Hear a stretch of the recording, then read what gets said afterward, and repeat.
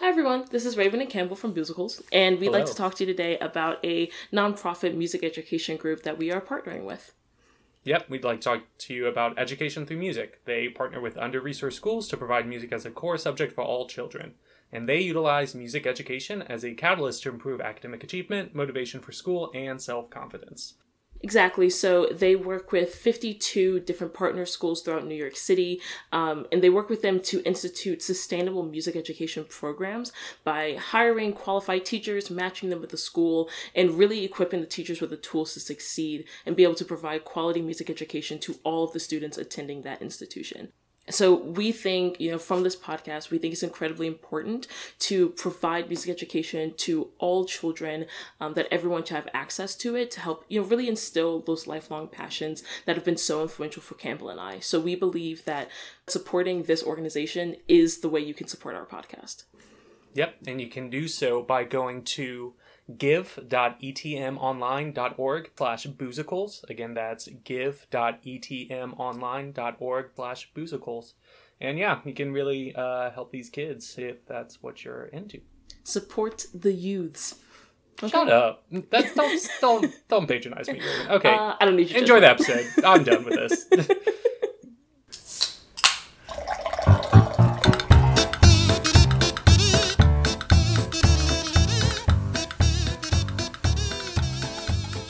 Hey everyone, I'm Raven. And I'm Campbell. And welcome to Boozicles once again.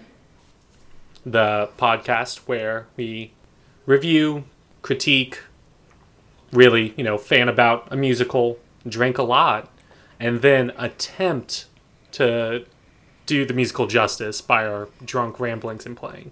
And we never really do it justice, but we try our best, and it's A for effort. That's all that counts. That's all that matters. Gross. You would say that. Okay. Before we get into our musical for this week that you picked, Campbell, what music have you been listening to this week? Well, Raven, do you know what came out yesterday? You know that I don't. In the music world? Yeah. Well, Lady Gaga's newest album came out, so I've just been listening to that. I'm going to be real honest. I don't really listen to Lady Gaga. That's fine. I know a few of her songs, and I like her as an artist, but I've never, listened to her music. That's fine. What have you been listening to? So I actually... Do you remember that episode of Scrubs, My Musical, where the lady was hearing music the entire... I don't know why I'm asking. Of course you remember it. I remember every episode of Scrubs ever, Raven. This is to the point where if, one of my roommate's friends brings up, a quote, I will say the next, 5 lines. Unprompted and unasked. You have which means a the same problem. Thing. Yeah, it's fine. So My Musical. Yeah, that's the episode. Yeah, so this past week, I've kind of just been listening to the soundtrack from that episode on repeat because it's great. Specifically, Guy Love, which I maintain is the best song from that entire episode. That's pretty cool. I haven't seen that episode in a long time. Yeah. I also have been going through the insanely frustrating thing that happens to all people who enjoy classical music when you forget the name of a piece and there's no way to find it because there are no lyrics. Shut up. You can't go to Google. It's it went ba-ba, ba-ba, ba-ba. But that was the third clarinet part. Yeah. It's the worst. And so I just had it stuck in my head. And I think eventually I might get it because it's an ensemble piece.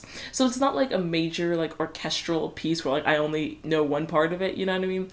I think I'll find it eventually, but it's been running in my brain for a couple days. That's so frustrating. I hate that so much. Yeah. Why do you do this? Speaking of which, should I talk about what we're drinking this week and what we're watching? Absolutely. Okay, so this week, my choice again, we watched Sweeney Todd, the Demon Barber of Fleet Street. The 2007 movie, not the original Broadway. Yeah, the adaptation by Tim Burton. Yeah, which I picked because Raven's never seen it before. We don't have to talk about why. Even though, in college, I invited her to hang out, my dear, dear friend. You don't have to do this. I will give all the details. But, listeners being Raven and Campbell, she came over to watch it, but instead her attention was elsewhere with maybe a roommate of mine. And that's what I'll say on that. So, this is the first time she's seen it. And, I hate you. Raven, did you like it? I loved literally every second of it. Okay, cool. So, good job, Campbell. And so what we're drinking this week, it's a drink called Shave and a Haircut. And it's like 1 part spiced rum, 2 parts cola, and then 4 parts stout, which seemed weird, but it was, I don't know, I thought the name of the cocktail was fitting for Sweeney Todd, and I actually like it a lot. Yeah. So Sweeney Todd takes place in London in around the late 1700s, like 1765. And it's worth noting that this time is during the Victorian era, and it's very famously known for the Industrial Revolution.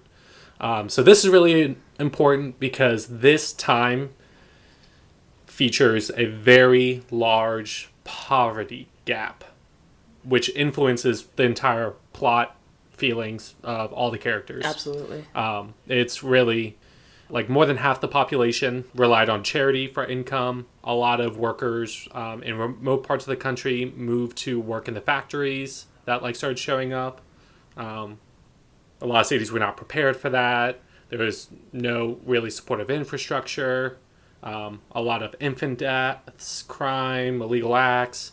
But it was really, these places were filled with the poor and completely run by the rich. The social classes is just huge disparity during this time, which is very much seen in this musical. Yeah, I think that's definitely played on a lot in the film. I assume also in the original musical, which I have not seen. But just the basic main character list, that alone really kind of shows, plays on that socioeconomic classism and how that affected the kind of culture and the scene of the day. Yeah. The judge, his word is actually it's law. Yeah. And so he definitely always takes advantage of that from and suppresses the working class. Yeah. Okay. So let's get into it a little bit. Get into it. I hate you. Why? that was even that's not normal Campbell being annoying things. I was just yeah, let's do it. And then you're I could do it without you as a person. Anyway. Dispute that. Nah. All right. Okay, starting off, title sequence. Mm-hmm. Beautiful. Off the bat, the orchestration is just amazing. It's really, it's obviously meant to be very ominous and kind of suspenseful and thriller-esque. Yeah. But it really gets actually got my heart racing while I was watching it, and I kind of like that style of following cinematography where you're traveling along a certain path or kind of like those amusement park rides that are with the 3D glasses, and you're on one track and they just do a bunch of stuff to you. Yeah, which they also do in the opening scene, not opening scene I suppose, but when Todd is walking through London, when he's going to London. They also kind of play on that again there. During Epiphany? Yes. Yeah. Yeah. Yeah, I didn't but I guess also it was a good addition how the ground meat as it was coming out of the grinder looked kind of like writhing worms. Mm-hmm. Did not enjoy that, but weird. But I do think it was really cool the way they did it. Yeah. Okay, so let's just start off. First song, No Place Like London. We see 2 characters, Anthony and Sweeney Todd, something that they do throughout the movie a lot. The more hopeful, optimistic characters, when they start singing, there's a lot of major tones. Yeah. And then people like Sweeney Todd comes in and then a strict goes to like a minor key like play of the same song. Which I think is really great because I think that's a very simple way to give a piece of music a completely different feel, completely different emotion to it. And it's something that obviously composers play off of a lot. But I always find that interesting how the second you put something in a minor key, it automatically has a more like downcast, depressive, ominous almost feel to it. And I really like that they played on that a lot. Yeah. What do you think of the characters when we first meet them? Anthony and Sweeney. I really like them. I don't think I've ever not liked a character that Johnny Depp has played, just because he is amazing.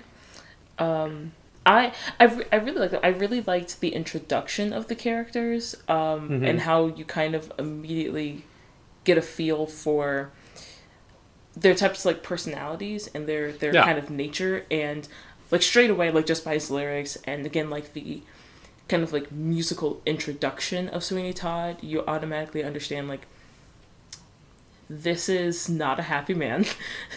This is which makes sense. We find out next song. Yes. Because he got like kind of Monte Cristo'd. Oh, absolutely. But I like the way they were introduced, and I liked how they're almost introduced almost as foils to each other. I was literally about to say they are foils of one another. Yeah. Raven. Yeah, I liked it. I liked it a lot. Good use of a literary device. Thank you. Look at you. My AP language teacher from 11th grade would be so very proud. Same with mine. Besides, like, the cussing and the drinking. But she's pretty cool. Well, I miss her. Yeah, that's fine. But I really like with Sweeney Todd, like, when he first starts singing his line, and he says, like, there's no place like London, you can, like, feel the malice in his expression. And I think that's one of the things I really like throughout the movie, is that whenever he sings, or really like his character, obviously Johnny Depp is an amazing actor and is very good at kind of like evoking really any sort of emotion or expression for his characters. But I think the way he plays Sweeney Todd in combination with his singing is really great, because you always feel this kind of like murderous rage from him. Yeah. Again, as you find out, is quite justified. But then when he sings, you still hear it, but there's also like a deeper sadness to it. Yeah. Yeah. And then we have Anthony, last name, funny enough, Hope. Lol. Who's like in London, and he's like, there's no place like it. He's a young sailor. The world is his oyster. He's not jaded by the horrible, horrible world that he lives in. And I think that's why the character Sweeney Todd kind of, likes him, befriends him. Yeah. To an extent. Because he's really like who he used to be. Yeah. And I do think it's interesting when they introduce, like when they first show Anthony being interested in Joanna, because I think probably very intentionally it's kind of a playback to when Sweeney Todd himself, or what was his name? Benjamin Barker, yes. When he was first falling in love with Lucy? Yeah. Yeah. Good job knowing main characters' names. You know what? For something you took notes on. Continue. I hate you. But yeah, like I think especially given that Sweeney Todd and Anthony are kind of like foils to each other, and looking back when they give the flashback of what he was like with Lucy in his, I guess, sort of previous life, when they start showing Anthony falling for Joanna, I think it's really cool the way they show all of that hope and enchantment and just like so much optimism for the world, and just like love will find a way, you know? And then you have Sweeney Todd's character just like, sometimes it don't. Like, yeah. Yeah. So then, no place in like London, and Sweeney Todd goes in. There was a barber and his wife. we get to see like his backstory. So we find out that he was wrongfully imprisoned because the judge, using his power, had the hots for his wife. Yeah, pretty much. And that, yeah. Which is just like so terrible. Like, of all the ways, there's so many ways to abuse. Judge Turpin, played by Alan Rickman. Yeah, like, of all the ways to abuse your power, that just, it like hurt my heart. To get some strange. Why is that? Why? Like, come on. But yeah, and just like it was just so. Did he even say what he like wrongfully accused him of to put him in jail? No. No. It didn't matter. Him and his, little helper, the Beetle. Who was played by Peter Pettigrew, which again.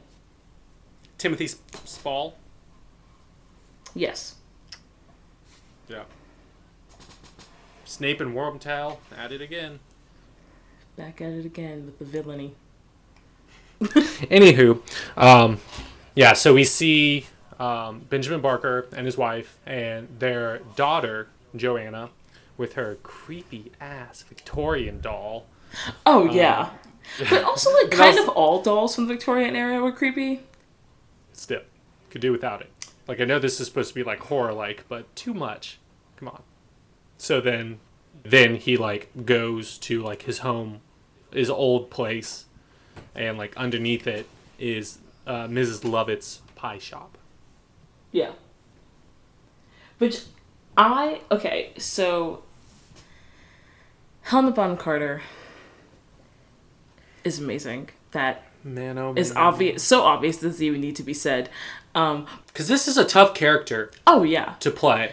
Because like the original Broadway actor for this role was Angela Lansbury, who we've already praised and will continue to praise. Because once again, the day we amazing. Die.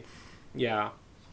But man, she does such a good job. Yeah, Helena Bonham Carter like always plays. She plays every role fantastically, but again, similar to Johnny Depp, she does such a good role of playing like bad, like villainous characters.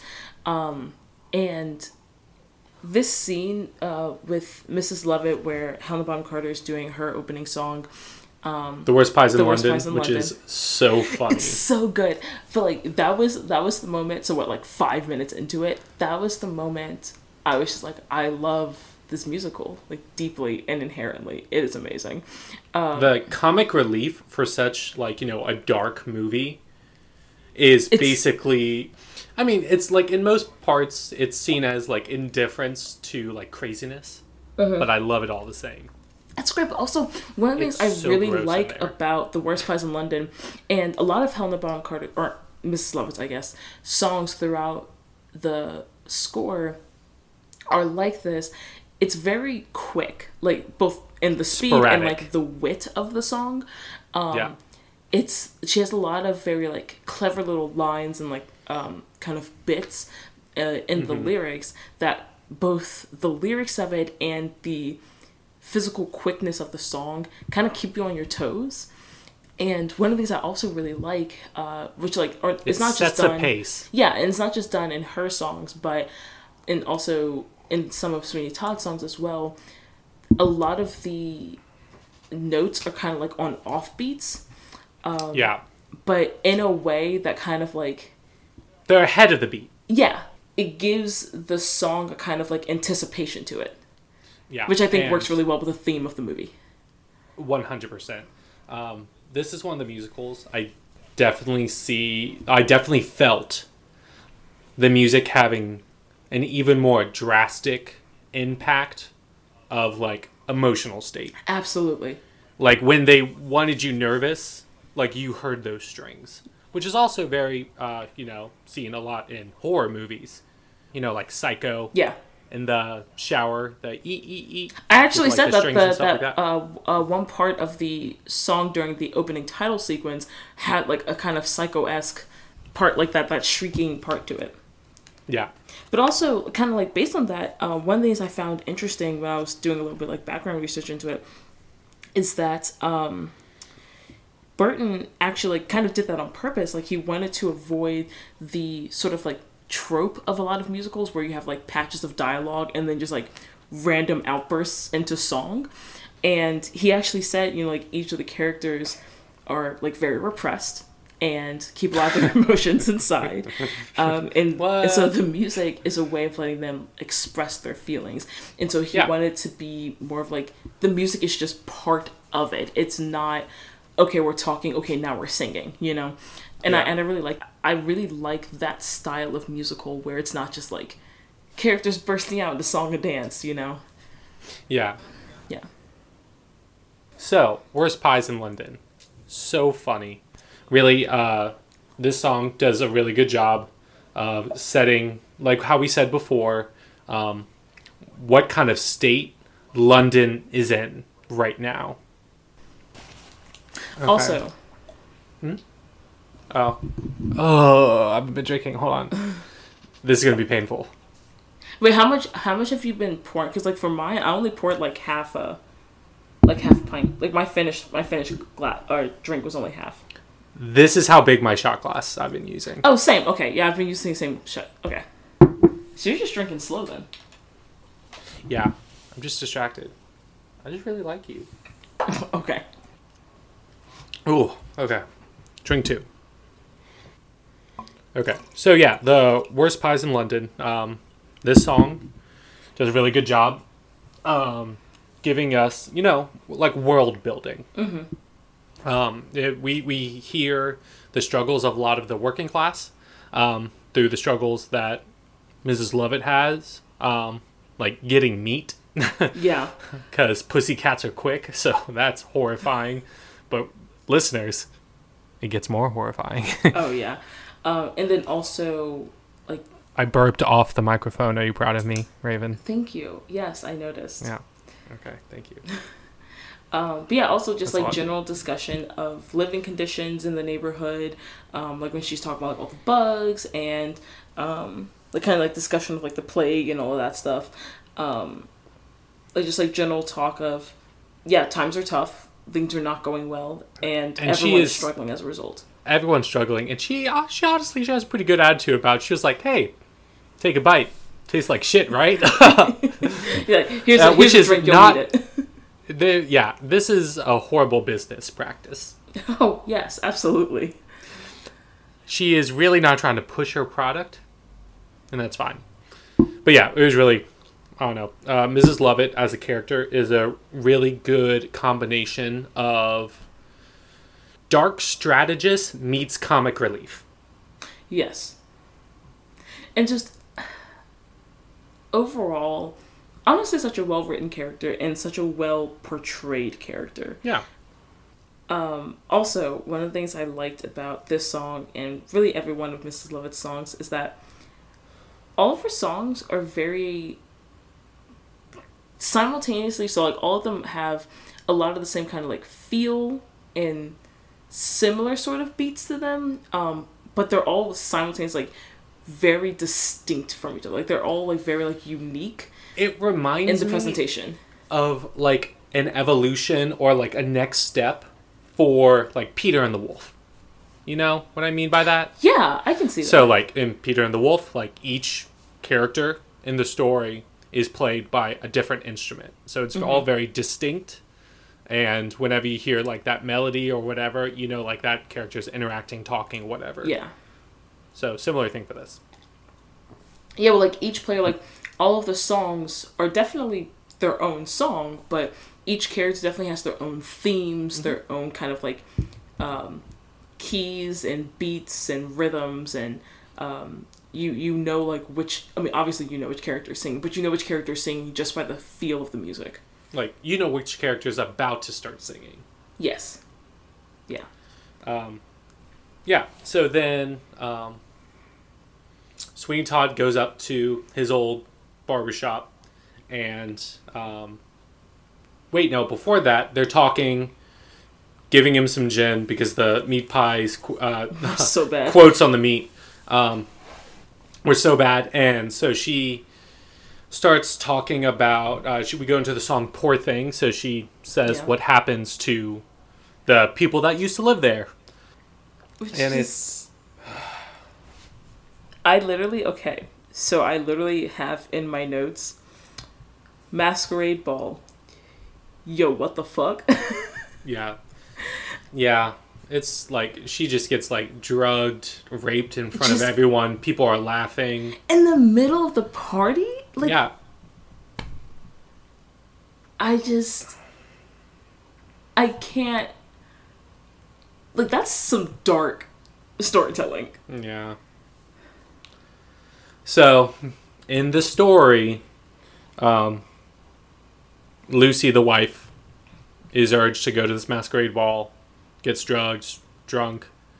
The judge rapes this is her. after Benjamin Barker is, like, sent away to prison, and Lucy's alone by herself in the house. Yeah. The judge has been trying to, like, win her affections, because obviously the reason he sent Barker away in the first place was because he wanted the wife.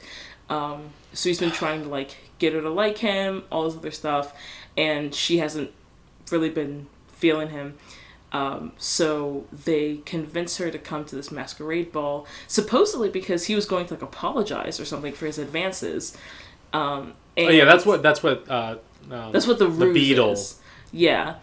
And the complete opposite of that happens. And yeah, so she goes through all of that. And then as Mrs. Lovett tells the story, she supposedly poisoned herself afterwards with arsenic, and is now dead, which... she never said that. Didn't she say... She said Lucy is gone. That is true. She never says she's dead. I'm pretty sure. She definitely said she poisoned herself, though. Which she did. And then she went crazy because of it. Spoiler. Yeah. She went crazy because of it. Is it okay to say spoiler after you say you spoil something? Is that how that works? Well, the movie is 13 years old, and the story is... much older. 41 years old, so I think it's fine. Yeah, okay. So, Sweeney Todd has a reaction. He's like, no! And then Mrs. Lovett is like... Calm down. He's like, no. It's a bit more emotional than that, but yes. Not an actor, obviously. And then Mrs. Lovett is like, I knew it was you. It was like, then why are you trying to, like, just deeply upset him? Right. You could have just said, like, oh, okay, and whatever. And then finds out that Joanna was taken in by the judge to be raised. And so... Then they go up to the old barbershop. So very problematic. We're going to have a different conversation about that. Yeah, that's not even the problematic part. Goes to, like, above the shop. That was his barbershop. See the creepy doll again. Don't know why that was saved. But Mrs. Lovett saved his knives from when he was a barber. And she was like, I could have sold him, you know? And I was like, you know what? You're crazy, but that's true. That's true. Things are not going great for you. And then we get into the song My Friends. Yeah. Which I love so much because... It's like ever I'm like holding one of my family's dogs. This is like what I sing to them. So for me, the thing I found interesting is that like... Or if I get like a sandwich. Okay. But like a good sandwich. Like a panini. Oh my gosh. A good veggie panini. So the interesting thing was, so while I was watching this scene, the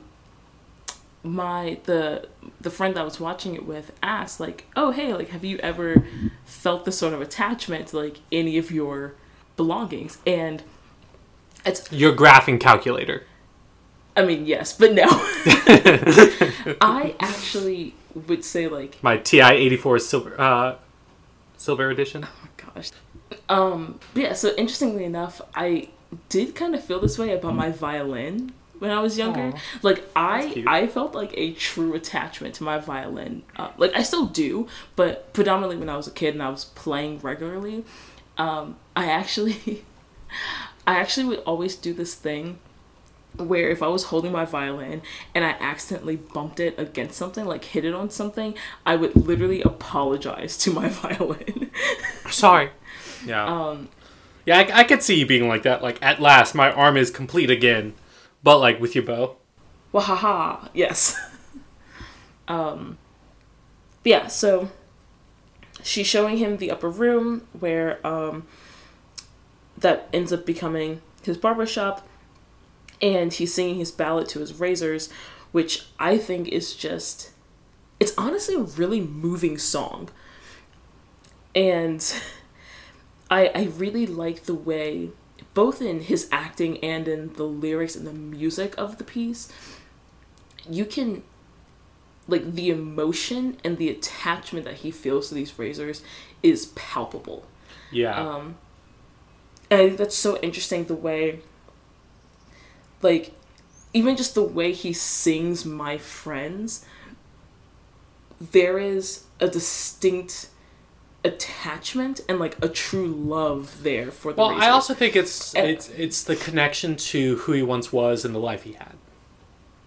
Yeah. Yeah, and I think the way the lyrics and the music go about showing that and bringing that emotion forth is really powerful. Yeah. Yeah, but then we get, understand motives and things like that. It was like, the knives of silver. Ms. Lovett's like, silver is good enough for me. Lol. Keeping your pants. But how the really knives like will the be line. dripping precious rubies. That was literally the thing I was about to say. I love that imagery of it, and like the clear intent, like, from the beginning, like, yes, he wants revenge and he's going to kill some people. So that's a pretty good scene. And then he's like, get out, go take a shower or something. And then he's like, my arm's complete again. And then we go back to Anthony, who's walking down the street, saying, do I did, diddy die, diddy do. And then we see Joanna in a window. And it's what I think is the most impressive vocal display of this whole musical. Yeah, it's like ridiculous. Like, girl can what sing. is required to be the part of Joanna. And she does such a great job. Jane Weisner, I believe her name. So impressive. Yeah. Every time she went high, like, it was like every other note, I was just like, how is she singing this? She was 19 at the time of filming. Yeah. Oh, wow. And like, it was funny because like she auditioned and they're like, oh, people were thinking about it for the role, and like the producers or I don't know, the casting people, it's like, oh, she's 19, that may be too old to play who the character Joanna is supposed to be like 15. But then she like sent a picture of her without makeup on, and they're like, "Oh no, never mind, it's fine." And she good. like is like quoted saying, "It was like, yeah, I mean, people tell me I look too young all the time. This time it worked out for me." Something like that. That's fair. But so impressive, and it's this song again in the very beginning parts, very Peter and the Wolf, very birds, flutes, motif. Yes. And, like, the theme of the song is very, like, I know why the caged bird sings. Yes. Well, because she's literally talking about caged birds. Yes. And singing. If I cannot fly, and singing. Let me sing. Yes. And I love, one of the things that I actually find very impressive about her voice is that a lot of people, especially for the notes that she's capable of reaching, a lot of people I find that in a lot of cases it's hard for sopranos, especially sopranos that go that high, to have powerful voices, because it's just hard to put power behind that high of a note. It's so impressive. But her voice has substance and body to it, even at its highest point. And that was just so amazing to me, because like, that's not something you see in a lot of singers unless they're like true professionals, I don't know. I think we can talk like another 30 minutes about how impressed we are by this woman. Crazy. So anyway, the song Greenfinch and Linnet Bird. Loved it. Really, that's one of my favorite songs in this musical. And basically, you know, her attitude of being, you know, caged and like her having like no escape from, you know, the life that she's now in because of the judge. Yeah, and learning like I have to adapt. I have to learn how to kind of make my situation palatable for me. Like I have to be able to kind of find the joy where I can and find my own voice and sing, you know. And then we get introduced to another main character, the beggar woman is how we'll call her because that's her character name. And we hear alms, alms for a miserable woman, which that kind of melody we hear throughout any kind of... Mm-hmm. I marked it in one place when, like, you know, the judge and the beetle are, like, you know, abusing someone. We hear that, like, kind of melody again. I don't know if there's, like, other places. I'm sure there are. But Anthony comes and asks the beggar woman, he's like, yo, who's that? And says it's Joanna, the young ward of Judge Turpin. And then we get into the song Joanna, which I find irritating. Really? Hate this song. Why? I don't know. I don't know what it is, but I hate listening to it. So I actually really liked Joanna. One, because I feel like it tells you a little bit more about Anthony's character, but also I found the melody and the overall like musicality of Joanna to kind of be reminiscent of the portion of No Place Like London where he's talking about Lucy. Mm-hmm. And there's so much overlap of the musicality of all. Yeah, like songs. the lilting quality of Joanna I found to kind of be like purposely reminiscent of that, and because of that, like I liked how it contributes to the juxtaposition of where Sweeney Todd is currently and all that he's dealt with and what his past is with Judge Turpin and Lucy and all of that, and now you see this new young couple. It's definitely one of the most with like how the strings are specifically. Mm-hmm. It's very Romeo and Juliet. It's very romantically legato played. Mm-hmm. Which is, and, you know, very good from a storytelling standpoint, a musicality standpoint. There's just something about this song, man. I don't get it. But I understand the importance of it. Like, I feel you. I'll, like, save you from this. Like, I'm empathetic to your situation. I'm hearing you, caged bird. Yeah. I get it. Yeah. But yes, okay. Spy hole into Joanna's room. Such a creep. And the character's supposed to be, like, 15. Oh, yes. Like, I know this is 1765. But don't be gross. But, like, okay, so yes, it's 1765, but also... she's his ward, which, like, granted, it was not necessarily entirely uncommon for a ward to sometimes become, like, a wife, but it was also just, like, a ward more often was viewed as, like, your child. Like, it was like, you have taken this child, because usually they were a child, like, they're significantly younger than you. You've taken this child in, like, this young girl is more or less your daughter to the rest of the world. In the eyes of the rest of the world, she is your daughter. And it's just like, this is so creepy. But also, like, literally my notes, because when he was talking to Anthony after he caught him, after the whole Joanna song. I love this next scene. I have, like, a lot of notes about it. Oh my gosh. And he's, like, going through, like, these are all the books I have, blah, blah. Like, I was just like, so you're a massive perv. It's literally a sex library. Literally. Because he's like, the judge to Anthony was like, oh, you're a sailor, so you're well traveled. He was like, so you fuck, right? Yeah. Are you good? You think you're good? You're nothing.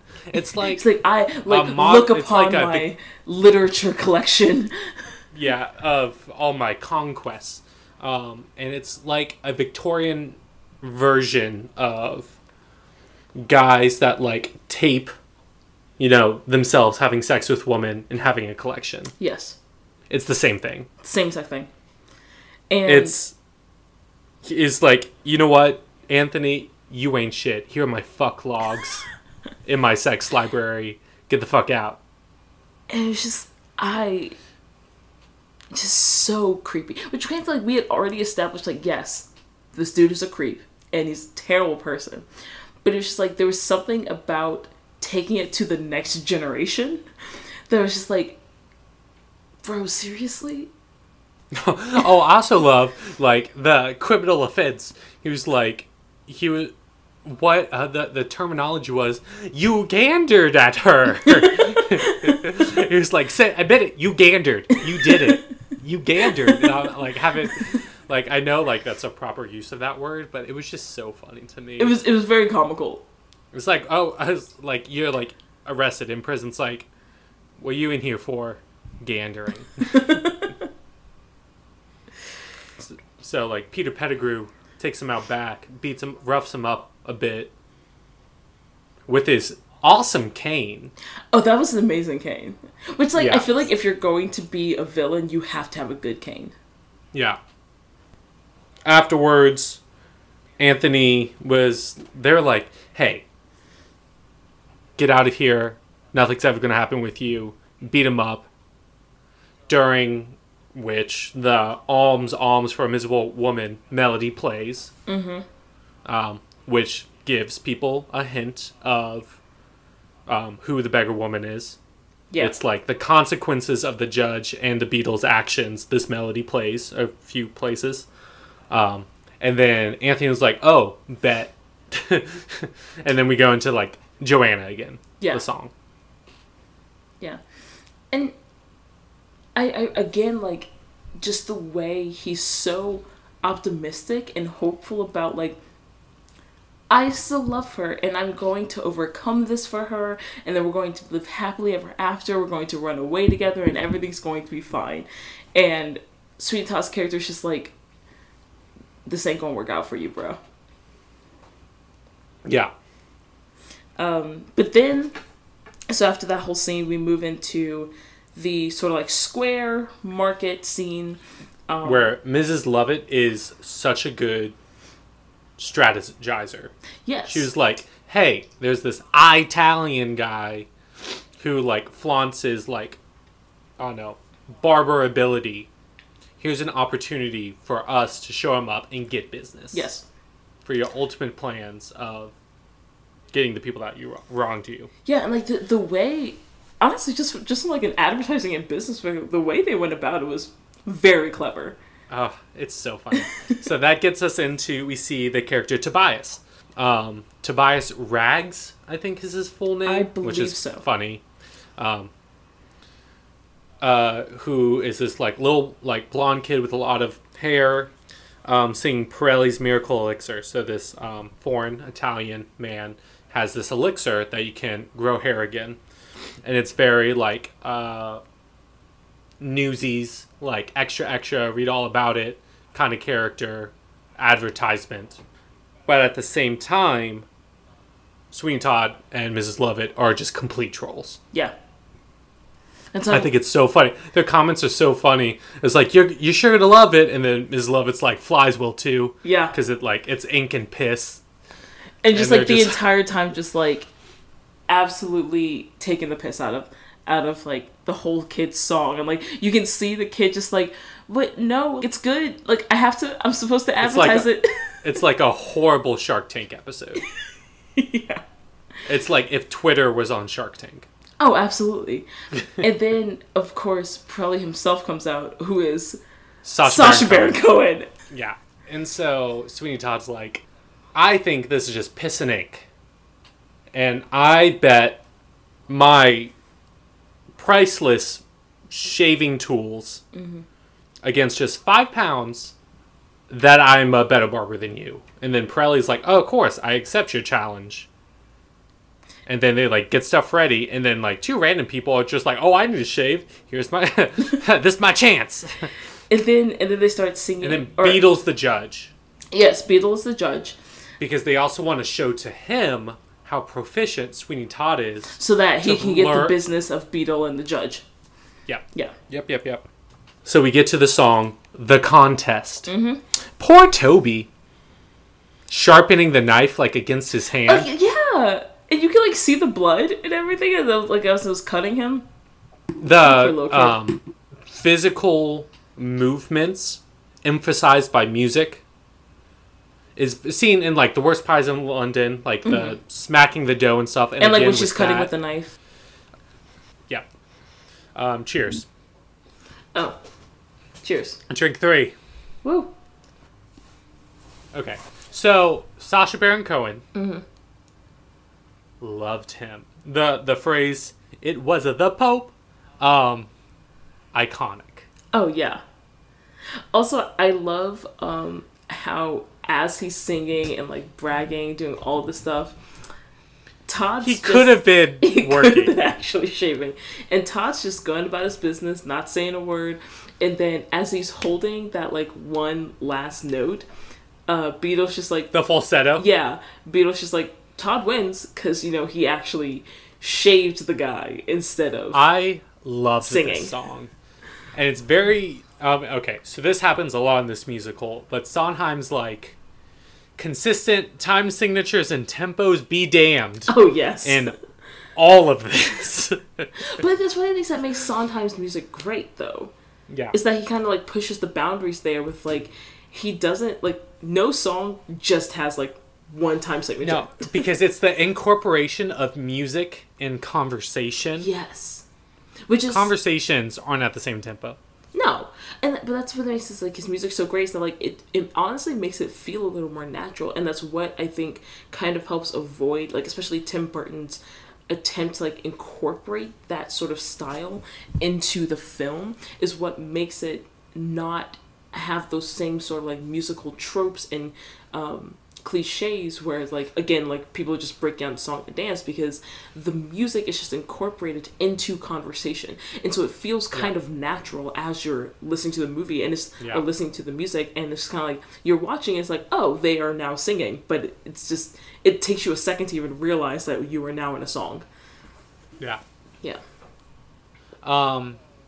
So Sweeney Todd wins.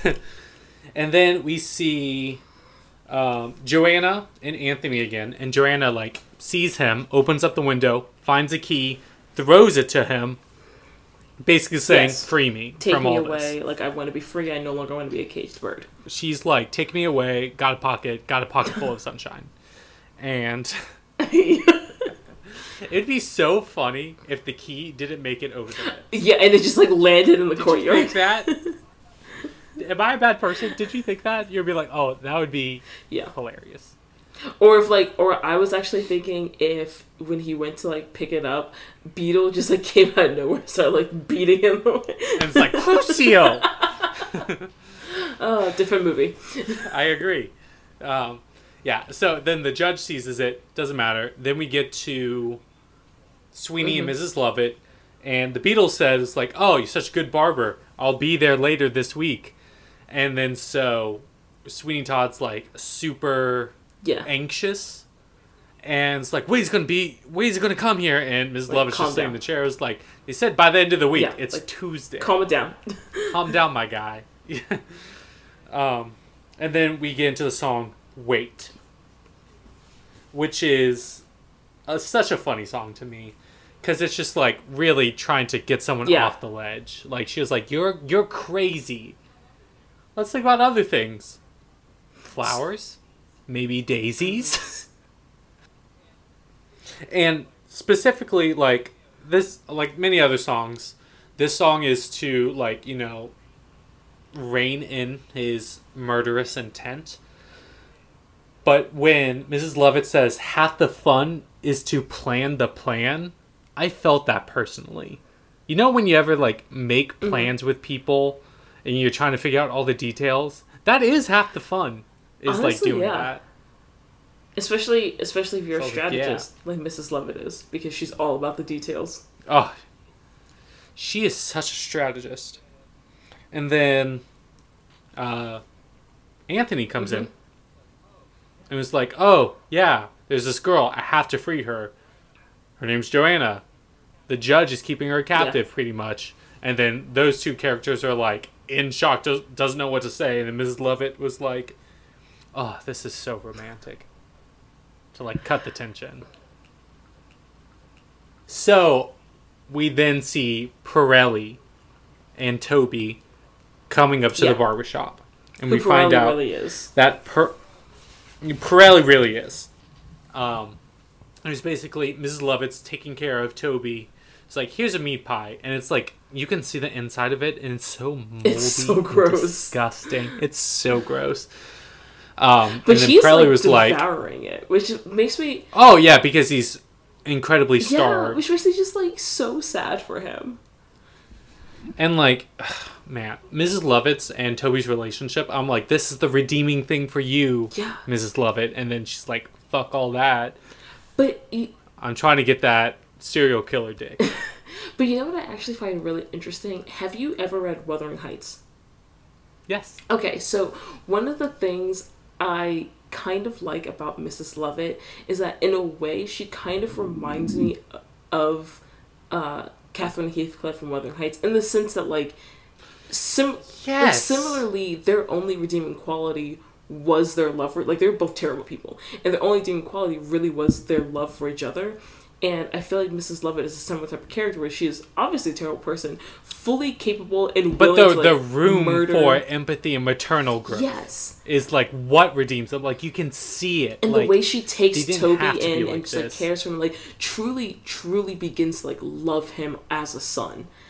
And of course we all know how that ends, but it's still just like the room in her character, like the ability for her to still have that empathy and that love and that compassion for another person. It's just like, oh wow, you like aren't completely a psychopath. Yeah. So Pirelli's here now, and it's like for the first time, like Sweeney Todd, Benjamin Barker, goes back to his same residence, has the same occupation, obviously looks the same, and like no one recognizes her or anything. People have their own lives. He says like, how would you remember just a barber's face? But Pirelli was like, oh, you're Benjamin Barker. You don't remember me. I like used to sweep hair here. I know who you are. I'm gonna get a cut of your profits. I'm gonna tell everyone what's going on. Because also he was sentenced to life, but for somehow he's not in prison. Yeah, which like but the friend that I was watching it. The only logical character is Signor Pirelli. Yeah, like it's like the friend I was watching was just like, wait a second, did he just like escape from prison? Like, is that why he was like found in the? Because like he also says like during the opening scene, like No Place in London or No Place Like London.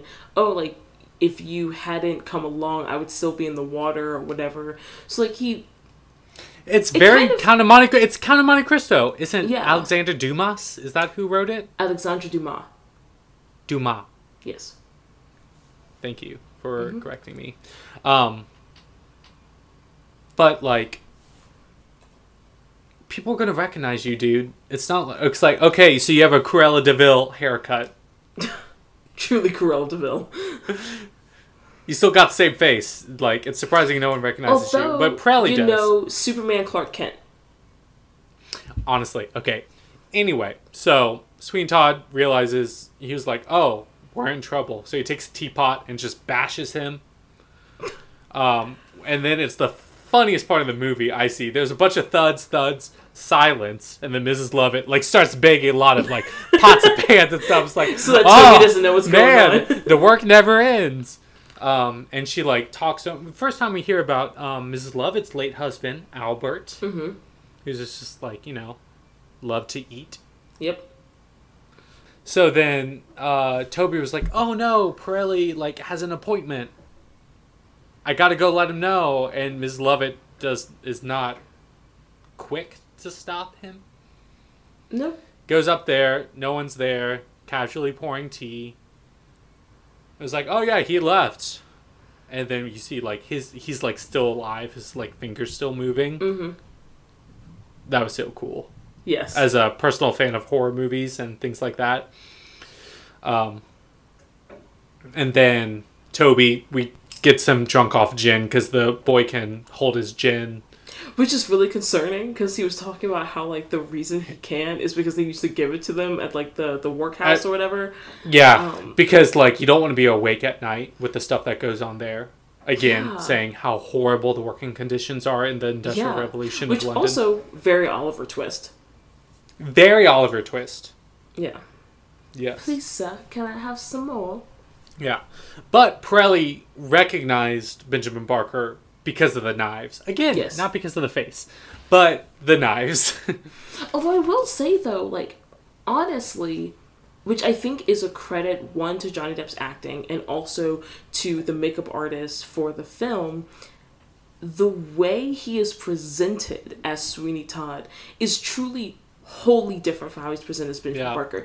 To the point that, like... Demeanor means everything. Yes. To the point that, like, in the beginning, during No Place Like London, when he's doing the flashback to talk about, like, him and Lucy, I actually had to replay that scene because, like, when they first flashed to him and Lucy, I actually didn't even recognize it as him. I didn't realize at first. Like, I realized, obviously, by logical deduction, that he was Benjamin Barker, but in terms of actual physical appearance, I didn't recognize him at first as Benjamin Barker. Like, I had to, like, look at him closer and replay the scene to realize, wow. Yeah. Because, I mean, like, he truly does look very different. Acting! It is his craft. He's a patron of the stage, Raven. Is what he does. It's what he do. Oh my gosh. Yes. Just theater! Why are you like this? I don't know. Presumably there are people listening to this, in which case they should not have to deal with all of your antics, like I do. It's fine. I'm just who I am, Raven. Can't be nobody else. That is very true. So, Toby gets drunk off a lot of gin later on. Yep. I'm glad Sweeney doesn't kill him. That would have been so sad. Yeah, that would have been so sad. But he has thought about that a bunch. But then we go back to the courtroom. We're at the judge and the Beadle, and the judge is like, "You're a bad person. You're a menace to society. You will be hanged." And then we see it's like some child. Yes. Yeah. And then he, like, afterwards, he was like, yeah, so he, like, for sure did the crimes. And Beadle was like, everyone's guilty of something. Yeah. And then he was like, oh, definitely. And the Beadle was like, wait, what are you talking about, Willis? And and the judge is clearly talking about himself. Oh, yeah, absolutely.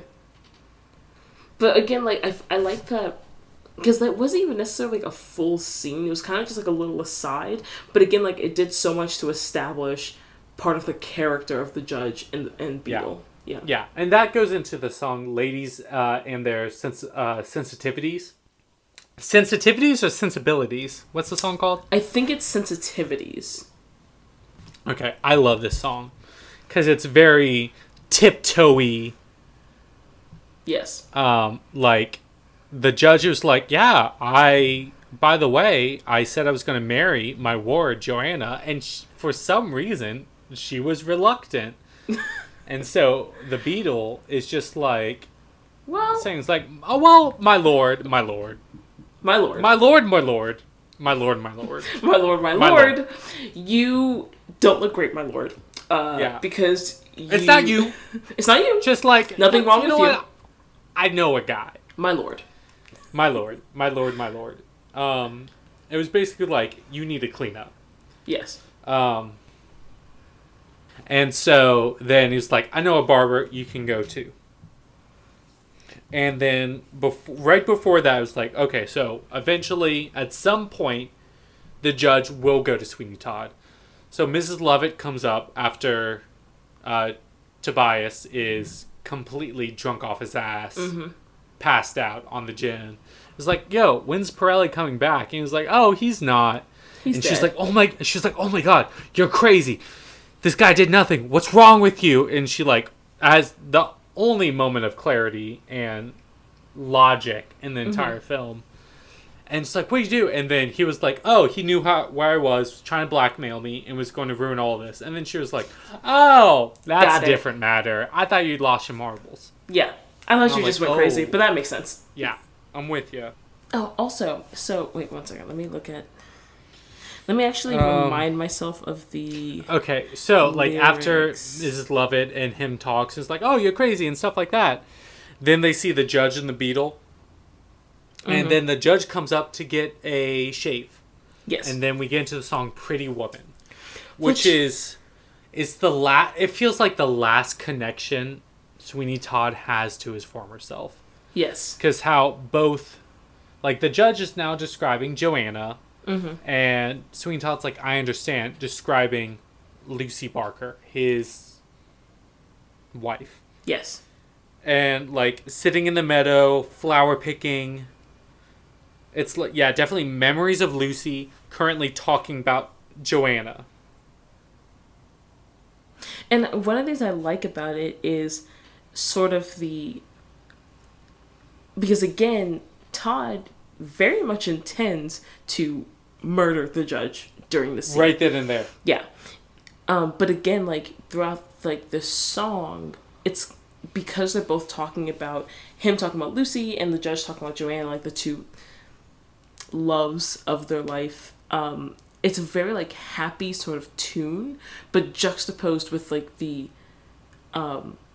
intentions I don't know of if the ominous. characters. Yeah, like the intent of the scene, which I think is very interesting, especially given like Turpin's complete obliviousness to what is going on and who this man is. No, he's a man in a position of power. Things not going his way, and he's like, I have no idea why this isn't happening. Yeah, like how could she not love me? I don't understand. Which is, this is the theme of the movie, the times, and honestly, currently. So. Yeah, that's fair. But one of the things I do really like about this song is that and there are other duets similar to this throughout the movie, but this duet is just so well arranged because it truly does sort of follow the cadence of a conversation, but just like the harmonies and the arrangement of the song is just so entrancing with the way that it's performed. Yeah. And then Anthony comes in. It was like, oh, the judge is keeping her hostage. I don't know what's going on. I got a key. Maybe she'll love me. And then the judge sees them and is like, oh, is this the company you keep? Yeah. Fuck everything. Never coming back here again. Ruins all the plans. Sweeney Todd's like, get out. I never want to see you again. Pretty much. And then he's in such a depressive state. Need to talk clearer. But alcohol. So then we get to the song Epiphany, which is fantastic. Because it definitely sets the tone. Sweeney Todd's like, you know what? Enough is enough. I understand the world now. And he's like, the world deserves to die. Like, everyone deserves to die. The people, what's the quote? There's people in his proper place and the others with the boot in his face. Yes. So he's like, everyone, even you, Mrs. Lovett, and I deserve to die. Because the people in power, they're wicked, they're villainous, they need to die. But us, we need to die to be freed from that evil. Yeah.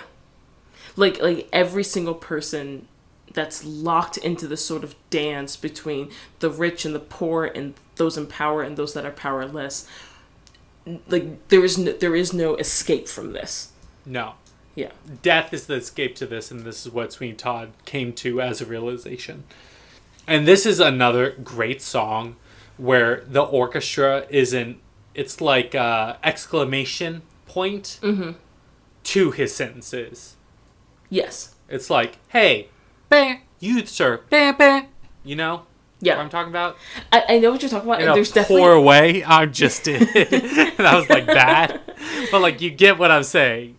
There's definitely it makes sense in my head. Sort of like term or reference to that, but I don't know how exactly, like, what the word is for that. But we're not music we majors. know. Yeah, we studied chemical engineering. I'm getting my Indeed. doctorate in environmental engineering, not music. Indeed, so it's indeed. fine. And then Mrs. Lovett was like, I love this. And she was like, okay, all good. I understand what you're doing. All right. But we got a body here. We got to deal with we got to deal with this. There's a present situation that needs to be taken care of. I was like, I understand, like, the thesis you have on the current state of society in London at the time. Totally with you. But, like, there's a dead body. Like, let's figure something out. Which I really like about her character throughout the entire movie is that she's, like... How can she be the voice of reason and also be inciting everything that happens? Exactly. Like, that's the odd thing, is that she's the one who keeps him grounded, which just doesn't from really like especially like from like Wait.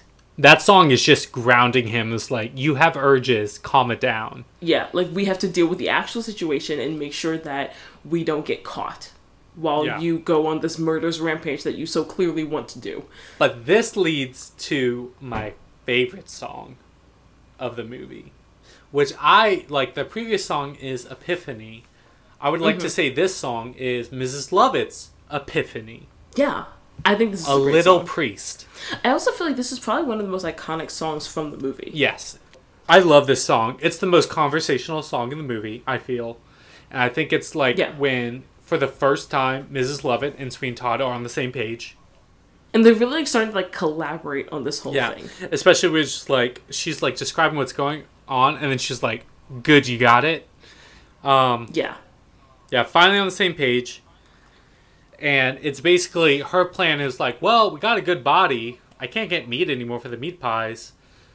And this is solidifying the main themes of the movie, but it's basically, in modern terms, eat the rich. Yes. Like, there's all these people, and, like, and you even notice, with the exception of, like, maybe one or two, all of the people that they point out, it's like, these are very well-to-do people that all of them are. In this time. I would say except for the grocer. Did they mention the grocer at some point? I guess they do. Yeah, like, to me, he's still probably not doing, like, not great. Yeah. But anyway, like, the lyric, this is such a punny song, and the lyrics are, it's man devouring man out there, so who are we to deny it in here? And, like, those above will serve those down below is such a double entendre.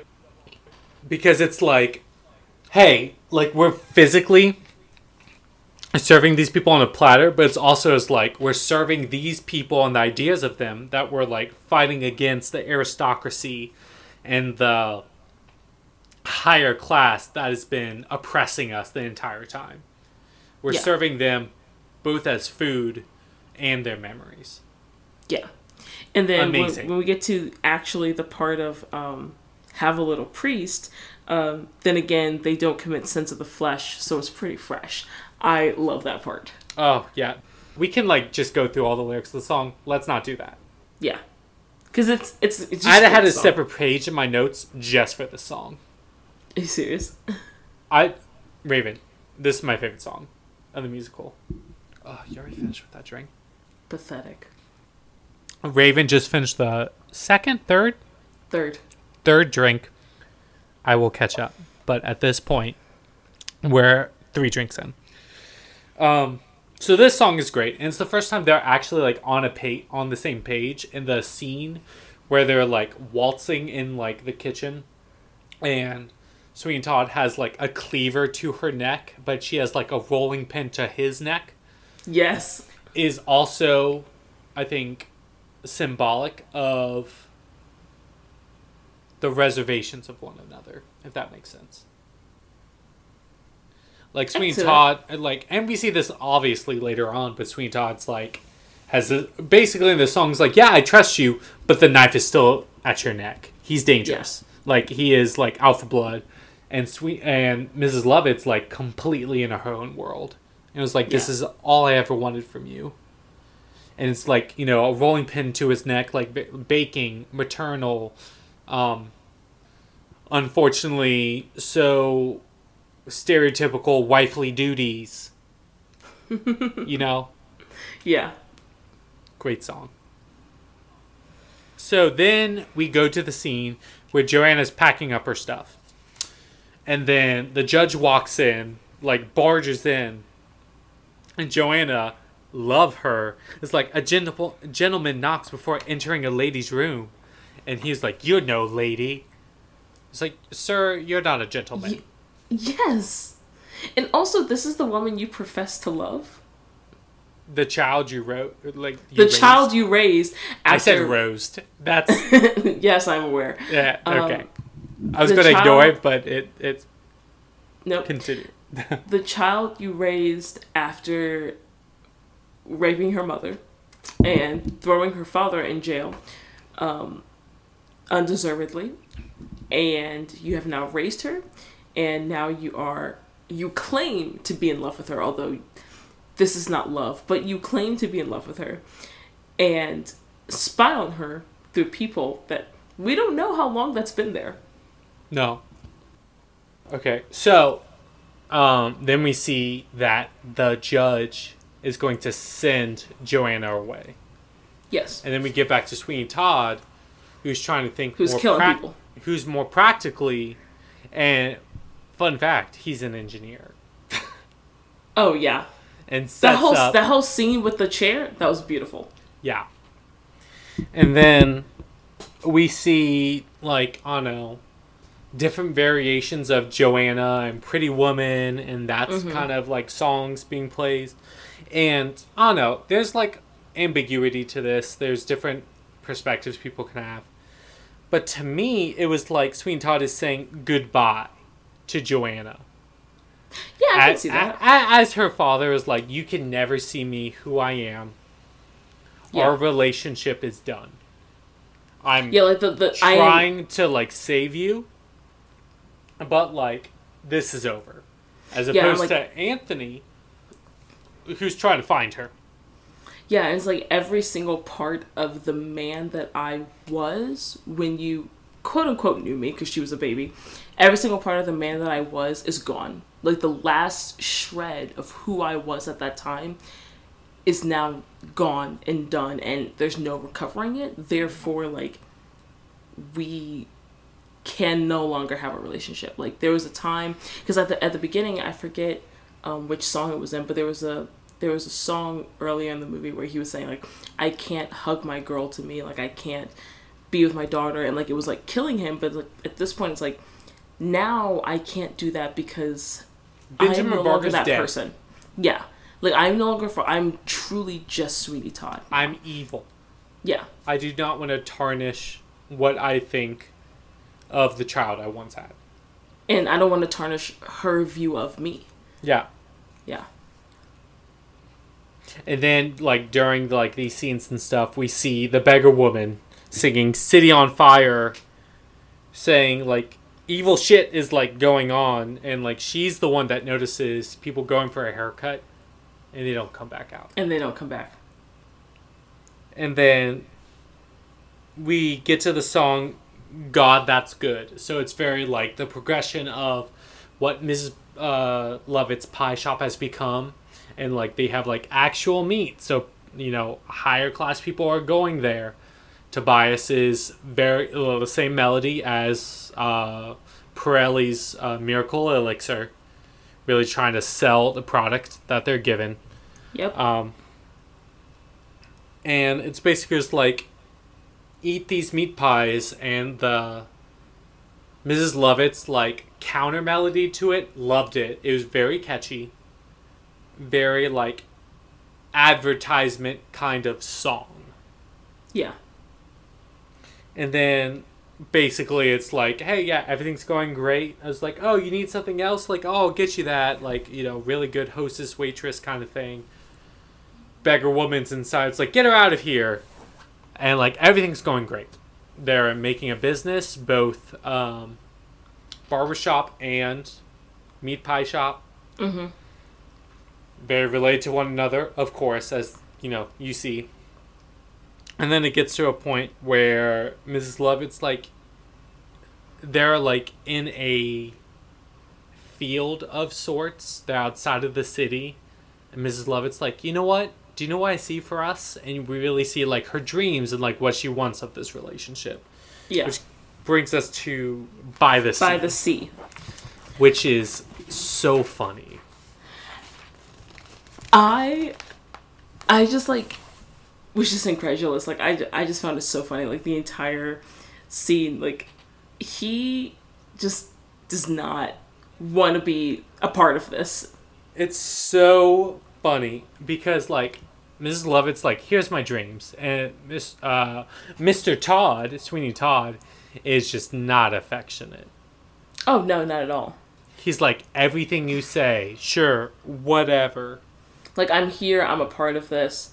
But he's so, like, disconnected, which I think also makes sense for a kid. Like, he's so disconnected from everything around him and everything that she's doing. And I think a part of it, like, he's lost his real, like, physical ties to everything, with the exception of his desire for revenge against the judge. There's nothing else really holding him here. Like, he has already severed his ties to the man he once was. He has already accepted that he can't really build or begin a relationship with his daughter. So the only thing really still keeping him here is his desire to get his revenge with the judge. And so it's just like, it kind of really makes sense in the way, like, that's played out. Yeah, and she was like, Judge, do you think of anything else? Literally, no. No, he does not. Why he came back. It's like, that is the only reason what he's here. delusion do you live in? Yeah. Yeah. And then, at the end of the song, she was like, you're thinking about Lucy in your head always. Leave her behind. She's gone. She's like, shoot your shot. She's like shooting her shot. She was like, not what I dreamed. And I'm not what you remember. But this is what we have. Which I think is the most powerful statement in this musical. Yeah, like this is the here and now. This is what, regardless of what you want it to be or what I want have it in to your be. head. Or what, yeah, or I want it to be like, this is the reality. This is what's happening here and now, and this is what you have to live with. And then we see Anthony come back in. And he was like, oh, they're going to send Joanna. Like, I have to say Joanna. And so once again, they're setting up a trap for the judge. And Sweeney Todd's like, oh, she's going to asylum. That's when, like, a lot of barbers, like, get their, like, wigs from like, these women. So I'll say you're, like, an apprentice wig maker. And they'll let you in, and you can take her. And you can keep her here, and then you can go on your merry way. At the same time, writing a letter to the judge who's like, hey, this is the plan to get you in my good graces, so I'm in your good graces. Come here, we'll figure this out, I'll help you out, just to lure the judge there. Yeah. So that he can get his revenge. Exactly. So, like, a pretty good trap, and then Toby is super scared of Sweeney Todd. He's like, can I make a trip on the way back? He was like, no, you can only do this one task. Because he's also started to, like, catch on about, like, hey, this dude's not so great. Which leads to the song, Not While I'm Around. Yes. Which, this is the most disappointing part of the movie. Because, like, what Mrs. Lovett wants in life, she had... And Tobias was ready to, like, I will do anything for you. Yes. I'm the only person in your life that, like, really cares about you as a person. There's really, like, scary things happening, but I will protect you. You will be safe as long as I'm around. And she was like, no, Mr. Todd has us. And it was like, he's a serial killer. I can obviously see that. You're not safe around him. Yeah, exactly. Why can't you? It's like, Todd is no good for you. Like, you saved me. I love you. He calls him, I don't know if it's like mom or ma'am, but it sounds like mom. So he's like actually seeing her as a mother figure. And you can tell the struggle Mrs. Lovett is having in this scene. Yes, because she's like, obviously, like, she also wants to be the mother figure for him. Like, she also loves him, also has a son. But at the same time, like, she loves Mr. Todd. And she's kind of the one who got this whole business thing going. And so, of course, she knows his nature, but she can't reveal that to Tobias because that would then put him in danger. And so she's like, who do I side with? Like, do I go with the man I love, or do I go with the child I want? And she chose wrong. She chose so wrong. Yeah. And so it's, and then she was like, you know what? You should, like, I'll give you more opportunity to help me out in the shop. So she, like, takes him to tour the, the bakehouse. The meat managing. Yeah. And then Which honestly, the second she said that and was, like, leading him downstairs, I thought she was going to kill him right then and there. Oh, yeah, because you've never seen this before. Yeah, that makes sense. So she locks him in there. He doesn't understand that he's locked in there. Nope. And he was like, can I have a meat pie? And she was like, as many as you like. And it was very like, oh, what's the book? Of Mice and Men? Of Mice and Men. That's exactly it. I gave no details. The fact that I immediately knew what you were talking about. I am so happy. It's like, think of all the rabbits, Lenny. It's exactly that. And, yes. I am so happy. Raven. Amazing. This is why we're here together doing a podcast. Because that's exactly what I was thinking. Woo! So, it was very Of Mice and Men. Yet he doesn't die just yet. No. Yeah. And then we see that she was like, you know what, take this money. Like, go buy yourself something nice kind of deal. And then and then he sees Signor Pirelli's, like, coin purse. And it's like, during that scene when she was saying, it's like, not while I'm around, it's very... I don't know if this is the right word for it, but, like, the violin and the strings during that part of the movie is very demented. Yes. I think that's the right word. Because it was I think it fits. Yeah, because it's like, oh, not while I'm around. And then when she's like, oh, here's actual evidence guarding herself, it's very delusional, and it's emphasized by the instruments being played in the background. So then he sees the coin purse of Signor Pirelli. Mm-hmm. It was like, hey, that's his. I know it is. And and she was, like, distracting him and stuff, but, like, he knows it is, like, all along. Which goes into, like, the next scene where Anthony is at the asylum. It's like, this is the girl I want. And then it's like, oh, how much? And he pulls the gun on the dude. It was like, hey, I'm just going to take her.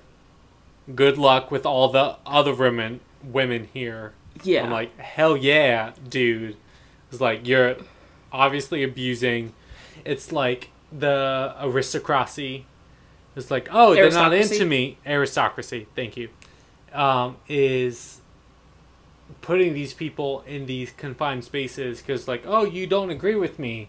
But now all these people collectively are given the opportunity to, you know, fight for themselves. And he capitalizes on them. Yeah, it's the whole concept of, like, the power of the masses. You know what I mean? Like, in reality, those at the bottom have always and always will outnumber those at the top. And it's 100%. Really just a semblance of authority and power and, like, potency over them that started at the bottom and now we're here. Indeed. But, like, literally. I mean, like, not as a joke, but, like, that's what the jailer deserved. Oh, yes. 100%. And so he's dead. And so Anthony and Joanna leave. He brings Joanna to the barbershop and was like, just stay here for 30 minutes. I will take care of literally everything else. You just have to, like, stay here. Yeah. And this is, like, right after. So she was like, okay, there. And then she hides in the chest. And then the judge finally comes there and is like, oh, I got your note about Joanna. Thank you for telling me. You're a true friend. What are we going to do? And Sweeney Todd's like, oh, I actually talked to her. She's downstairs. She agrees, like, she wants to be with you. Mm-hmm. Let's clean you up before you see her again. Yeah, we need to get you, like, looking nice to be presented to her. And be like, hell yeah, dude. Murder that motherfucker. Which also, biggest blood spurt in the movie. Oh, yeah. Oh, also, musicality-wise, this, like, section's, like, kind of titled as Final Scene, but literally so many different pieces from this musical are referenced and are shown through this last, like, 10 minutes of the movie. Mm-hmm. Like, Not When I'm Around, is what Ms. Lovett says while they're looking for Toby after they kill the judge. Then the beggar woman sings the Beatles song. Yeah. Which is... I haven't seen a musical that conveys so much of a deteriorating, like, self-of-being, but effort towards justice kind of thing. As when Lucy, the beggar woman, who is Lucy, that Raven spoiled. What? It's been 41 years. Is saying, it's like, oh, where's the Beatles? Like, Beetle, Beetle, Beetle, bum, da da da da da, you know? Yeah. And then through the last 10 minutes of the song, it's just, like, not allusions, but, like, direct references to the established songs beforehand. Oh, yeah, absolutely. Because, like, Pretty Woman is, like, what they're singing while the judge is there. It's like, oh, I'll get you ready for your young ward who really came to her senses. But, like, he just kills him.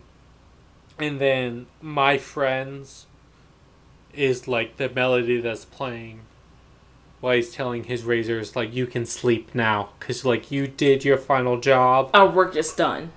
And then there's a whole poor thing once Sweeney Todd realized the beggar woman came up there and he just killed her.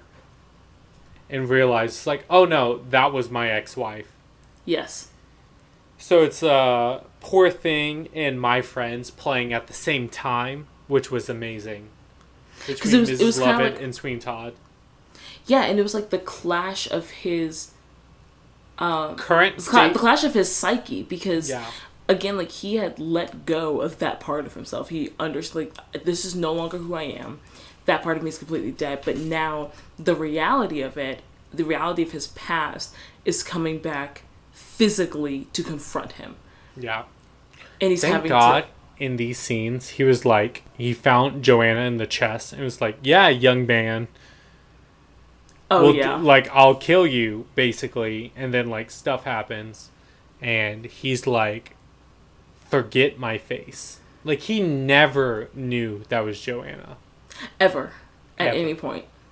But it is still worth mentioning that the whole Pretty Women, Joanna reprise, that he was like, goodbye to Joanna, she'll never know the man I was. Mm-hmm. That she still never knew the man he was. Like, she saw this stranger being a terrible person, just murdering people, yeah. You're just straight up killing people. But it wasn't like that she knew, it was like, oh, this is my father, this is my history. Yeah. It was always, you don't know who I am. Yeah.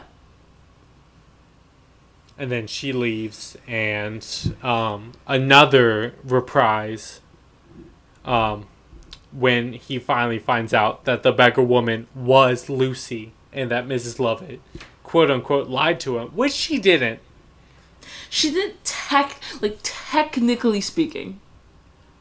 Technically, she did not lie to him. Yeah. But in intent, she deceived him. She did not lie to him. Yeah, totally deceived him. Yes. And then he was like, so there's the contrast between Poor Thing versus My Friends. So it's like Poor Thing before, it was like Poor Thing for these other people in life. But singing the same melody, it was Poor Thing for Mrs. Lovett. She's applying to herself, which I thought was really interesting. Yes. As opposed to, and then like My Friends, he was like, oh, this is what's like really been honest to me, truthfully to me. This is what's going on. And then it comes to a point, the only piece in the musical where they're on the same page is A Little Priest. And that melody composition comes back when Sweeney Todd's like, you know what? Everything's fine. Let's work this out. Like, I understand. Yep. So it's that kind of convincing manipulation, distracting, that we've seen before. The only time they've been on, like, honestly, the same page, that kind of musicality comes back when he's trying to deceive her. That we're like, you know what? Like, I understand. Like, she's not the same person that she was before. Like, my wife, Lucy. Yeah. You were looking out for me. However, how did I never, ever notice you before, Mrs. Lovett? So they're dancing and stuff. And it's very positioned to throw her into the fire, to the kiln. It was very obvious, like, the oven. second he started dancing with her, it was so obvious, like, oh yes, like, he's throwing her into the fire. But I love the fact that they used each of those reprisals because they did such a good job with the orchestrations previously in the movie, like, again, where every song and every theme and every style of music had a specific character and specific meaning and a specific intent and context came up in this past 15 minutes of the movie. It all came back, and 100%. with every single bar and every single shift in the music, you understood, like, this is the thing that is happening. Yeah. And all of it came back to show the manipulations of each character and how the story was concluding itself. And I really loved that. And then we get to a point where Sweeney Todd's like kills Mrs. Lovett. And then he's with Lucy, with his wife, and he kills himself. He slits his own throat. And wait, because what? Because after he throws Mrs. Lovett in the fire, he kills himself. Yeah, he does. He slits his own throat. No, Toby slits his throat. Toby has the razor. No, it's Sweeney Todd literally slits his throat. Sweeney Todd's literally bleeding over Lucy Barker. But I thought Toby had the razor. What? I'm so confused now. Did you watch the same movie? Because they kept cutting between Toby and Sweeney Todd. Yeah. And they showed Toby had the razor in his hand, and they showed Todd's throat being slit, and they showed Toby's face with, like, the... Now I have to go back and watch this, because I swear... I thought it was Sweeney Todd killed himself. He was like, you know what? This is it. I killed my wife. Everything else is done. I got my revenge. We're here together, dying together. So let's go back. Let's both go back and rewatch the last scene. I believe you. Let's talk about from both instances. If Toby killed him, it's like, I will. It like goes back to the songs, like, I will always protect you. Yes. As long as I'm around. And Sweeney Todd's like, the mission's accomplished. You were like actually one of the true villains. So, I'm going to kill you. And then going back to his whole... So let's end it. Yeah, going back to his whole, like, everyone deserves to die.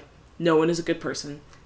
People are filth. Yeah, everything deserves to die. It's the people oppressing people deserve to die, obviously. And the people that are being oppressed deserve to die to be freed from that injustice. And this is the only way I am no longer... At this point, like, I am a shell of a man because I am no longer Benjamin Barker. Yeah, I've let go of my entire Sweeney past Todd. life. Okay, Raven. This entire time, that is the most accurate portrayal. Sweeney Todd as a character is a shell of a man. Yes. Good job. You're welcome. You were correct, Campbell. I did describe that correctly. I love you. I know. And now, like, even if he has no desire to continue to live, he doesn't think he should, but even if he wanted to, what would he do? Yeah. Who would he be? You know? Like, he should die. So I think, he does. I think either ending really makes sense. Yeah. Whether he killed himself or whether Tobias killed him. So, And Anthony honestly, with the Joanna cinematography, it's really just a matter of interpretation. leave together. Yes. That's the conclusion. So, Anthony Hope leaves with Joanna. Which I like because it's kind of like the beginning of a new version of Benjamin Barker's story. You know, like the beautiful girl, but without the judge. Like, without, like, all of that is in their past now. And they presumably have the room and the opportunity to actually just be happy. Yeah. And go off and be together. The way Benjamin Barker deserved to have with Lucy.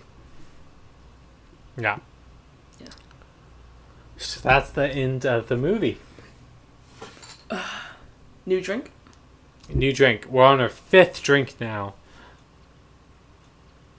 So at the end of the movie, did you like it?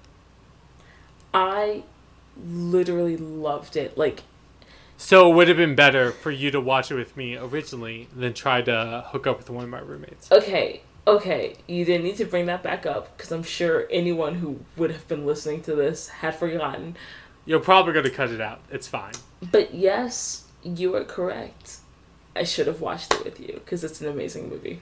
Say, Campbell, you were right. You made me do this last episode. I'm not doing it again. Do it again. Because it's not doing it again because, like, I was actually right. Because it's, like, me making you do something. But truthfully, I was right. And you should acknowledge that. You were right. I know. I hate you so much. Anyway, so as we normally do, talk about, like, the composer, the lyricist, and just, like, the musical production of the film. So, of course, Sweeney Todd, The Demon Barber of Fleet Street, is based on the original musical by Stephen Sondheim and Hugh Wheeler, which is also based on something else. Not entirely sure. But so I did a little bit of research into some of the composition and orchestration of both the film and the original play. So Stephen Sondheim himself is, of course, amazing in the world of musical theater, composition, and lyricism. And he was extensively consulted during the production of this film for good reason, because he wrote the original songs and score of the musical. Damn. So Stephen Sondheim himself, for anyone that doesn't know, is a composer and lyricist that's mostly known for his work in musical theater. To get into all of the works he has done would be far too long, but a few things he's known for, obviously Sweeney Todd, also West Side Story, Into the Woods, and A Funny Thing That Happened on the Way to the Forum. Stephen Sondheim was also mentored by Oscar Hammerstein, another great musical Say theater no more, composer. fam. Yes, who actually, like, he was more than just a mentor to him. He was really like a father figure to him, because he kind of was introduced to him around the time that his parents got divorced. And so Hammerstein became this whole, like, father figure and teacher for him, and really taught him pretty much everything he knew about musical theater, composition, playwriting, like all of that stuff. And he talked about how he wanted to pay that forward to other composers and playwrights, and among some other playwrights, he actually worked with Lin-Manuel Miranda when he was developing Hamilton, and gave him, like, a lot of notes and feedback on everything. And I think that's just, like, so interesting about how he developed that relationship with other composers, based on how he was mentored and how he was taught, and the way he was introduced to everything. And of course, Stephen Sondheim has an insane number of awards for all of the works. I think he's won Best Original Score, like a Tony for Best Original Score, at least 6 different times. Okay, so now getting into Jonathan Tunick. Jonathan Tunick actually has EGOTed. He has an Emmy, a Grammy, an Oscar, and a Tony. He's Whoopi Goldberg, John Legend. Indeed, he is. Yes. Which, okay, aside from all this going on, Whoopi Goldberg, Sister Act is a perfect movie. Anyway, continue. EGOT. What an accomplishment. Tracy Jordan, 30 Rock. Our third 30 Rock reference in a row. Actually, when I read that, when I was researching Jonathan Tunick, that was my first thought. Because, Whoopi Goldberg was, in that episode when... For that exact reason, yes. Which Tracy Jordan's like, I want to get an EGOT, and he was trying to steal some stuff from her, and she was like, oh boy, you playing. So Jonathan Tunick he's an orchestrator, musical director, and composer. Has also worked extensively with Sondheim. So outside of even just Sweeney Todd, he's worked with Sondheim on at least 8 of Sondheim's major works, possibly a few others as well. But Jonathan Tunick is an incredibly accomplished orchestrator. So he has worked on over 70 stage works and another 36 film works. He also, I found this really interesting. So he has actually orchestrated 5 different versions of Sweeney Todd. He orchestrated the original version by Stephen Sondheim, and then he also orchestrated the 1993 and 2012 stage productions of Sweeney Todd, the 1982 TV production of Sweeney Todd, and then of course the 2007 Tim Burton film. So pretty much every time Sweeney Todd has been produced, professionally produced, Jonathan Tunick has been the orchestrator. And so I think it's interesting, in the 2007 Tim Burton film, I think it's interesting how the music and the score is performed in the Tim Burton film, because it's kind of like the culmination of his evolution development with his work on Sweeney Todd with the orchestration of the film, because it, again, with how the orchestra in the movie kind of emphasize a lot of the points and a lot of the dramatic actions in the film, I think that simple addition to it really kind of altered the feel of the movie. And so I think 100%. just little things like that, and how Jonathan Tunick has been able to kind of develop the way the story is told through the music, throughout the production of, or throughout the evolution of the Sweeney Todd productions. I think it's been really cool. So that was all I had on that. Yeah. So now, Raven and I will depart and attempt to play and, exhibit the feel of the movie and the musical from A Little Priest specifically. It almost surely fail. It will fail. But we'll be right back, and you'll see how we feel about it.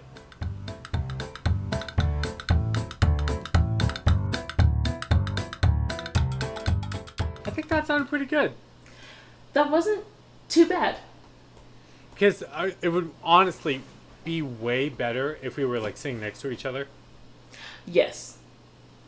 But I actually think it wasn't that bad. Mostly because I think you were the main one playing, and all of my notes were really just whole notes. So I kind of just have to go with the flow of whatever you're doing. Alright, let's play 23 to 29. 23 to 29? Yeah. Alright. Okay, so 1, 2, 3, 4.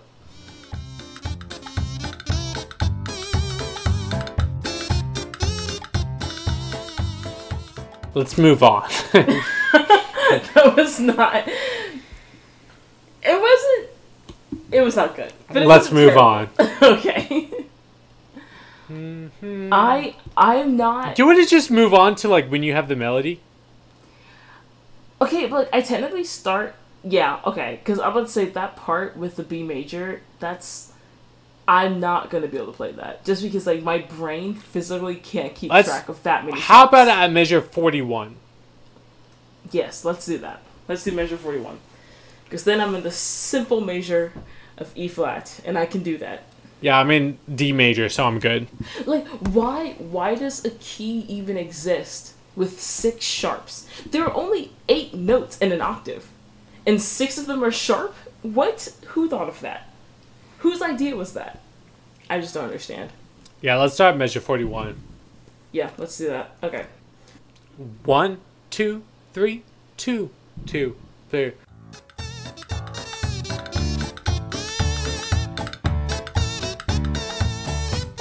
And then you ended at 57? Yep. Okay, I ended on the first beat of 57. Okay, 57 is like the part where we should be together. Yes. Despite alcohol. Everything. Cheers. Cheers. So let's start at 57. So you're going to be the pickup. So I'm gonna go 1, 2, 3, 2, 2, and on the second 3, you play that E flat. Yes, I'm aware how pickups work. I'm just making sure because we've been drinking.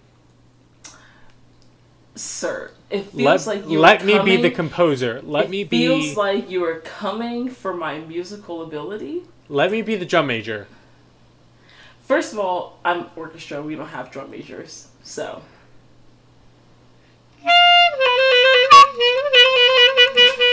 It's what I say to that. Okay. Okay, so I'm gonna go 1, 2, 3, 2, 2. Bump, bump. Okay. Yep. I measure 57. 1, 2, 3, 2, 2.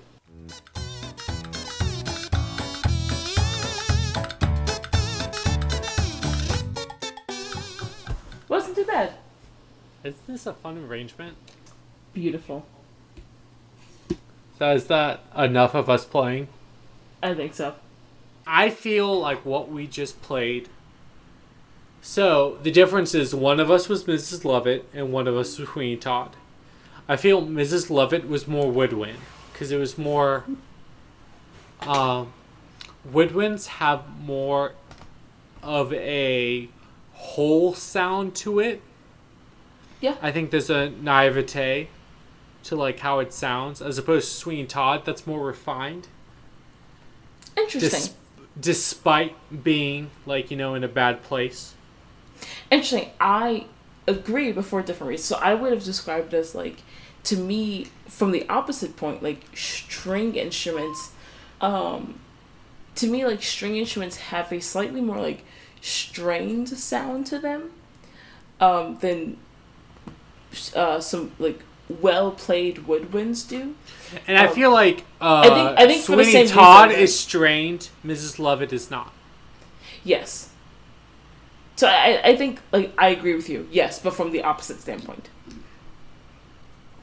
So that was us playing A Little Priest from Sweeney Todd, and I think it went pretty okay. It actually wasn't that bad, despite the part was very difficult with all the eighth notes and everything. Yeah. And we just kind of completely skipped over the part where I had the B major key signature because I was like, just there was no way I was going to play that. That's too many sharps for me in my drunken state. My brain is not capable of comprehending that. So, but besides those few bars, like I think it went pretty well actually. So, in conclusion, what did you think of the musical? Was I correct? Yes, you were correct. Sweeney Todd is amazing. It honestly, I mean, like many other Tim Burton works, Sweeney Todd is just truly beautiful. It's a fantastic adaptation of Stephen Sondheim's musical, mostly because he consulted Stephen Sondheim on it and really like made every effort to make it a great adaptation, which it was. But honestly, it's the work in and of itself, and then the Tim Burton film alone all of them are just amazing works, and Which, everyone should see them. Because of that, and that you agree, I think we should end this podcast with we each saying 3 things that we appreciate the other person. You may start. Is this going to be in the final edit? Yes. Oh, I don't like that. What are 3 things you appreciate about me, Raven? Go for it.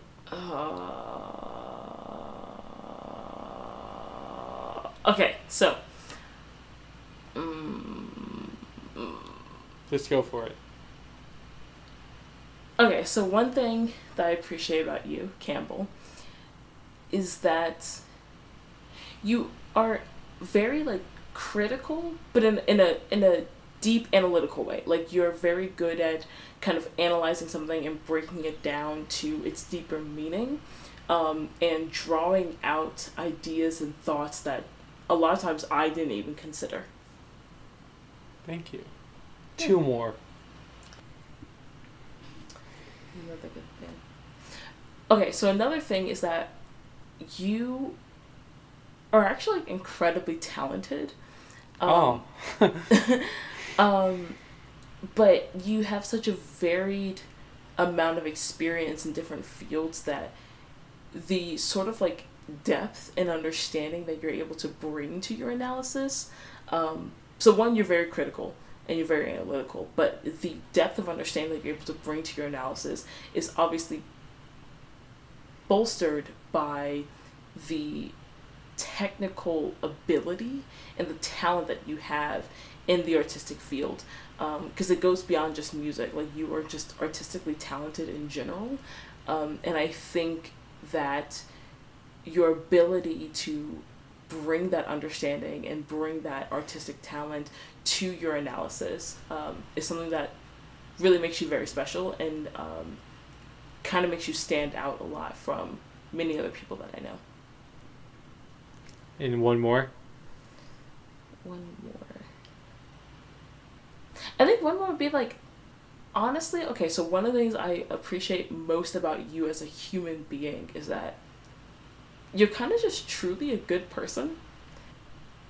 Like, in the way you present yourself and stuff. Like, we're both very sarcastic people, and we're both very humorous, and like humorous people, where we just kind of like go about our lives and like make jokes and like all this other stuff. But at the end of the day, you are honestly just a good person, and like, you never seek to like truly just hurt someone, which to me is a very big thing in people that I associate with and people that I care about. Is that like the main, like, among other things, like, there's so many other things like I don't like in a person but I will tolerate, but the one thing that like I generally refuse to tolerate in a person is just basic unkindness, like just being a mean person for no other reason than to be mean. And I think one of the things I like about you most is that like that's not you. Like, sometimes, like, yeah, like, obviously all of us have our moments where we're not nice or we're not whatever, but I think at your core you are a very good person, and you generally like care about people and want to be nice, like want to be a kind person, and I think I really like that about you. Thank you, Raven. You're welcome. Now say 3 nice things about me. I'm good, so thank you for listening to this. What This is The Ploy, and thank you for listening to this week, and I hope you listen to us next week. Thank you. Have a good night. That was so rude. And this is where we fade out. I think that'd be so fun.